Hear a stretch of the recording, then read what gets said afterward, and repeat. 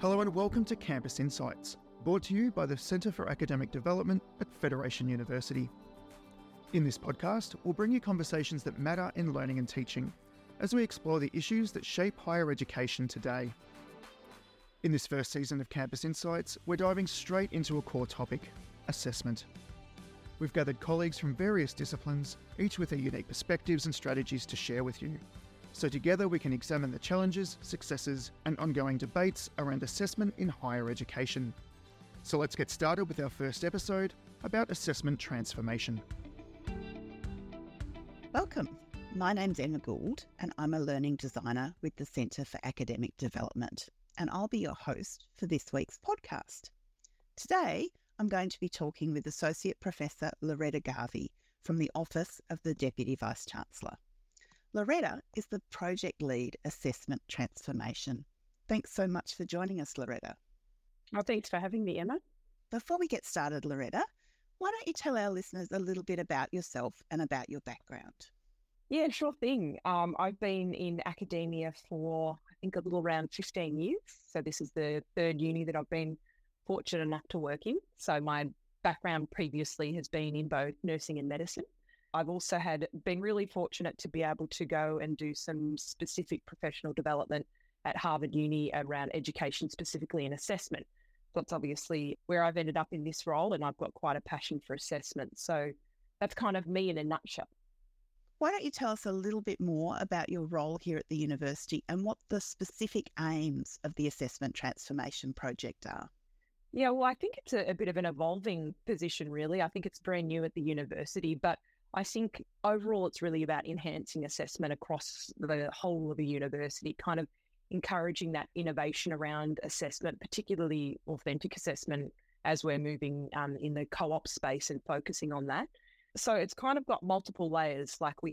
I'm working at the university level, kind of in a strategic space, and then also at the institute level with specific programs and having a look at I should say courses, not programs, having a look at the whole course level and seeing where we can enhance and improve their assessments across the board. And I think the other side that's really important that goes alongside it is the incorporation of research into that space, so that we're doing good things, evaluating them, and then being able to share what we're doing. So I guess I kind of think of my role as about I have the opportunity to get excited about assessment and get everyone else excited. Like I'm a little bit of the assessment cheerleader in that space is a nice way to sum it up. And a big project by the sounds of it, I would say. How have you actually been working specifically with academics to operationalise this project, and how's it been received by them? Yeah, in different ways. I guess I've been working with kind of specific courses. So looking at areas, being able to have that big picture view. So getting all the staff together, seeing where the challenges are in their role, looking at how they'd like to revamp their assessments across the board, really that big picture kind of programmatic style of assessment. Mainly they're in courses that tend to have less electives and a bit of a clearer course structure.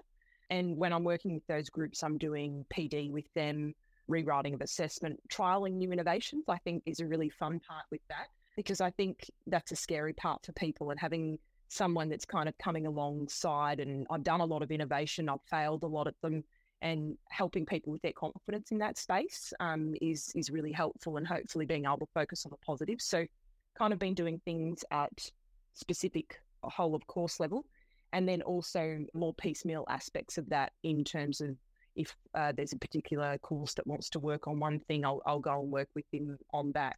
And I think it's that space where, you know, as academics, we don't always have that luxury of looking at the big picture and having time and space to be able to do that. And I think whether it's the fact post-COVID, having that fatigue in that space, or just having really heavy workloads, is that people get a little bit siloed in the space that they're working. And I feel my role is that opportunity to be able to come in and draw yourself back up to the balcony, really, and discuss and work with them about what they're looking to achieve and how I can kind of support and enhance that.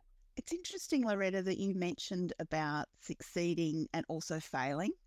I do think that sometimes staff are very afraid to try innovative new things because of the chance of failing. Yeah. Can you tell a bit more about some of your experiences around that? Yeah, most definitely. I think you've got to kind of get comfortable with failure. I think the idea of failing quickly and moving on is super important, but also feeling safe to fail as well. So because I think if we don't, then we'll never try something new. And I think it's being able to have support from your leadership space to be able to trial new things. I mean, within reason and feasibility and all of those aspects, of course. But, I think when we particularly talking about authentic assessments, unless you try something a little bit wild or different, I don't think we ever get to that space. So I think I guess it's probably the word comfortable to fail, and also us having a culture at Federation where failure is okay. I mean, if you look at lots of big tech brands and things like that, they have lots of failures before successes, and you have to be able to have that space. So I think as a group, being comfortable and okay with failure to get to those successes is super important. And yes, I've had plenty of experiences with failure that the wet dog there, I can talk about those things as well as the things that have worked and shaking my wet dog on everyone. But yeah, I think it is a conversation you've got to have. And, I think it's one of those things in the research space too, that you only ever see what's worked when people publish. You don't ever get to really see what hasn't worked. And sometimes I love reading in papers about things that went wrong, because I actually think we learn more from that. You learn from when you got a pass, not a high distinction. High distinction, you just rack up. So it's kind of similar in that way with innovation. That's such a great analogy with publications and also with students learning from failure. I think that's a really important point. Have you had any resistance from staff in implementing the project? I've been fortunate enough not to. I think I feel really lucky. I love my job, and I go in always with a pretty glass half full enthusiastic approach, and I don't know whether that's helped, or I think just the general culture of people that I've been working with. Everyone is really excited, and there's a lot of energy around change. So, in some spaces where people thought, oh, you might have a bit of trouble with that area or that area, I just end up going in and having really great conversations with people. And I think there's a real appetite for change and wanting to do things better. And I think that's why I'm not getting resistance. And I think because a lot of people maybe have had these ideas, haven't quite had the space, maybe the energy, like I said, post-COVID, or, not quite sure how to tackle that, having somebody else to bounce ideas off or really put things together in that space or get a plan together to implement, I think that's been quite welcomed. So fortunately, no. Again, maybe it's the wet dog, the enthusiasm, but, most people become educators because they've got a passion for educating. And I think bringing that along and having those conversations is really fun. So the easy answer is no so far. That's really great to hear. So positive. What do you think is the most challenging thing facing assessment practices in higher education at the moment? Well, it's got to be AI, artificial intelligence, right? I think that's on everyone's lips. You go to every PD session and any conversation about what people want to do, and AI just keeps coming up. I think we can't avoid it. It's not only in the education space, it's everywhere. And I think the idea of my approach to it really is around that idea of integration and embracing it, both in the classroom and with assessment, really. Because I think that unless we do that, we're not really preparing our graduates for the future workforce where it's going to be there. So, I mean, there's so many layers with it. And I mean, we don't know how big it's going to become and what it's going to be, but I think the evolution of it, we have to work with that. So I think it's probably the biggest challenge, a big fear, because it's super unknown, but also it's one of the biggest opportunities as well. I mean, you just think about the space. I mean, we talk about how we use it in our space. Oh, did you pop that in ChatGPT, or did you ask them, or they can refine that sentence for us? And that's at a really low level. So I'll imagine the things that we can do with it in the future to really make education exciting for our students. I think that's probably is the biggest challenge potentially facing our sector. It's such a rapidly evolving space. We hear a lot of talk at the moment around that, about whether or not universities will go back to having more invigilated exams. What's your opinion on that, Loretta? It's a controversial topic, Emma. I like the question. And, I may put people off with my answer to this because I know a lot of people are very keen on the invigilated exams, but I would in general say no. Of course, there's always exceptions to that rule, but I think the thing for us is really focusing on how our assessments, if we talk back to authentic assessments and preparing our graduates for the workforce, how does an invigilated exam support that? So for me, like, what scenario in the workplace are students going to find themselves where they're never going to be able to look something up or research something or have a brainstorm with someone?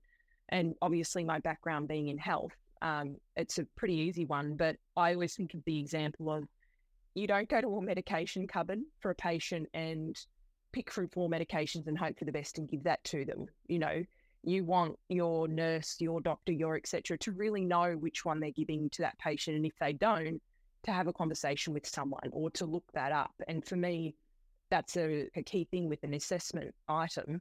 You want it to be mimicking that real world so that what they're learning in our space is really setting them up for success in their future profession. And that probably for me is where the invigilated exams had less of a place. Probably some, but on the whole, I would say no. And it's probably more of a fear response, I think, to not being able to know how to control and navigate artificial intelligence and the cheating and all of those things.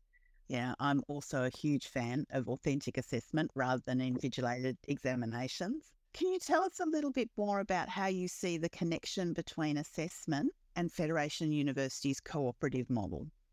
Absolutely. I mean, I think assessment, you know, they say that old rhetoric, assessment drives learning, right? So co-op is the space that we're moving to as an innovation at Federation. And so assessment has to come alongside that. So obviously a big part of the minimum criteria is around authentic assessment. And the idea behind co-op is really having our graduates better prepared for the workforce. So linking in how the assessments do that. I mean, I love the space where we're bringing industry into that conversation, again, getting them better prepared in terms of the assessment design, the involvement in the assessments, the students engaged in that space, because no longer are the days that, you know, we're in our ivory tower and we know all the things that students need as they leave university. I think we have to bridge that gap between the two worlds. And so I believe that assessment has the opportunity to assist with that, and also designing fun and engaging assessment that really will line them up. You know, I get pretty excited about assessment, but I think there's lots of opportunities. And I know that from my experience as an academic that often marking assignments and assessments is the biggest bugbear. And you're like, oh, I've got 100 papers, I've got this. But this is really the opportunity to make assessment so engaging that doing the marking is fun, and seeing how the students are learning and evolving, you know, it really tickles your fancy and it floats your boat while you're coming home from work. And that's, guess what I did? And, you know, I've been around and seen showcases at all the different parts of the institutes, and people are coming up with such great ideas, and you can see they're having fun doing it. And why can't our job be fun? That's what it's meant to be. And I think that enthusiasm really rubs off on the students as well. So it's not this thing that I've got to tick off and get through. It's something I can see the link to the learning. I can see the link to my future profession through the whole co-op process. And it's just like a natural environment of learning and engagement. So I think there's a lot of opportunity in this space. It's just how we kind of go about it. And I think making sure that we do it in chunks that are kind of digestible and manageable. You know, we're not making the perfect program straight up, but chunking that down so that we can all kind of tolerate that change. So interesting. Are there any particular innovative ideas around assessment that you'd like to share with us? Yeah, there's so many where there's been lots of showcases that are happening at the university. I think a lot of the spaces where I'm seeing really fun things are around the use of oral assessments. So supplementing either with written work or the conversation style assessments, which I think really mimic workplaces in a lot of ways. So I think some people in the literature, I think it's called collaborative conversations or engaging conversations. There's lots of work being done in that space. But the idea of adding in kind of a Viva style to the assessment, either as an adjunct to a written piece, that, you know, even if someone's done it through ChatGPT, in order to answer those questions, they have to learn, right? So even if they're learning from ChatGPT or other AI technologies, then they have that conversation, the learning has still occurred. Other ones that I've seen are where they're bringing students in and doing the problem solving, working on a problem alongside the educator. There's some really wonderful stuff happening in the science space. In the health space, they're looking at doing collaborative exams. So, I mean, we say we don't need invigilated exams, but this is a different space where they're doing group work, again, lining up with what you're doing in the workplace. And just really thinking outside the box and trying new things. There's lots of fun ideas coming out. And I think our answer to innovation always should be yes as the first response, maybe with some caveats around it and tailoring it down to something that's always feasible, because that's a big part of it. But I think when people are like, I want to try this, what do you think? My answer is yeah, absolutely. Because I think innovation feeds innovation. People see it and then they start evaluating, they research on it, they get out into the broader space and people are like, well, that's really exciting. How did you do that? And then you just keep building from there. That's wonderful. Sounds very contagious, all this excitement about it. That's a nice way to describe it. I hope so. Well, Loretta, it has been an absolute pleasure discussing assessment with you today. And thank you so much for your time, sharing your thoughts and your passion for good quality, authentic assessment. Thank you. Before we finish, I might just also ask you, interestingly, what is the most important lesson you've learned over your career? I think probably two parts, they're a little bit linked, is around probably not making assumptions. So both with staff and students. I remember I learnt this a very hard way. I was implementing a flipped classroom with this big group of students across multiple campuses, and I had it all set up. I was going in there, it was recorded elements, it was active learning. I'd be doing all of these, exciting, innovative things. And I got into the space one time with the students and they were like, Emma, why are we doing this? And I was like, oh, gosh, like I've forgotten a key part that I assumed that because I had it all in my head and in my mind and I was really clear with the team what we were doing, but I forgot to explain it to the students. And so that assumption there was a huge lesson to be learned. And then when I told them, they were like, oh, that makes heaps of sense. And then, they were better prepared for when they went out into the clinical environment and really excited. So but the first couple of weeks for me doing that, I'm like, why is this such a tough slog? Like, I know this is good, but, I made those assumptions that they'd invisibly made those connections that I had in my head.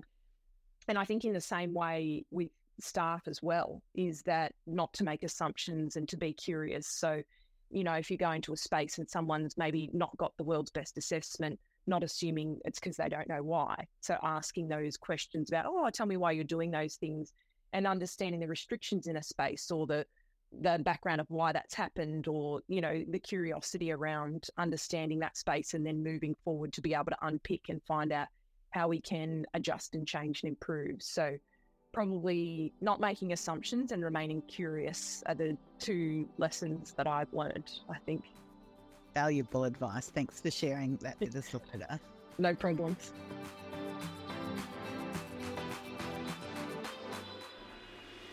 And you've reached the end of this episode of Campus Insights.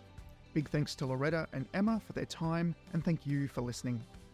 This podcast was recorded on the lands of the Wadawurrung, Boon Wurrung and Gunai Kurnai peoples. Make sure to catch our next episode, where we'll explore some innovative assessment here at Federation University. See you then.